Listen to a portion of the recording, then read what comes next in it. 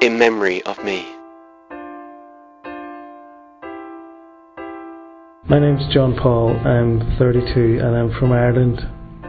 I was brought up a Catholic and I went to Mass quite a bit, coming from a good Catholic home, and I never really quite understood the true meaning of the Eucharist until 2 years ago when I experienced the true presence of Christ in the Eucharist. Jesus is truly present, body, soul and divinity. He is there in the tabernacle of every church throughout the world.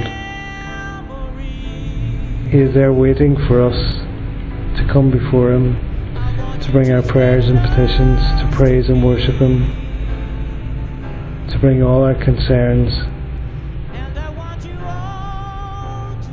to seek His forgiveness and to receive Him. So I encourage you, come back to your faith, come back to the Catholic Church. There you'll find true peace and happiness. Come and spend some time with Jesus. Come and sit before Him and adore Him.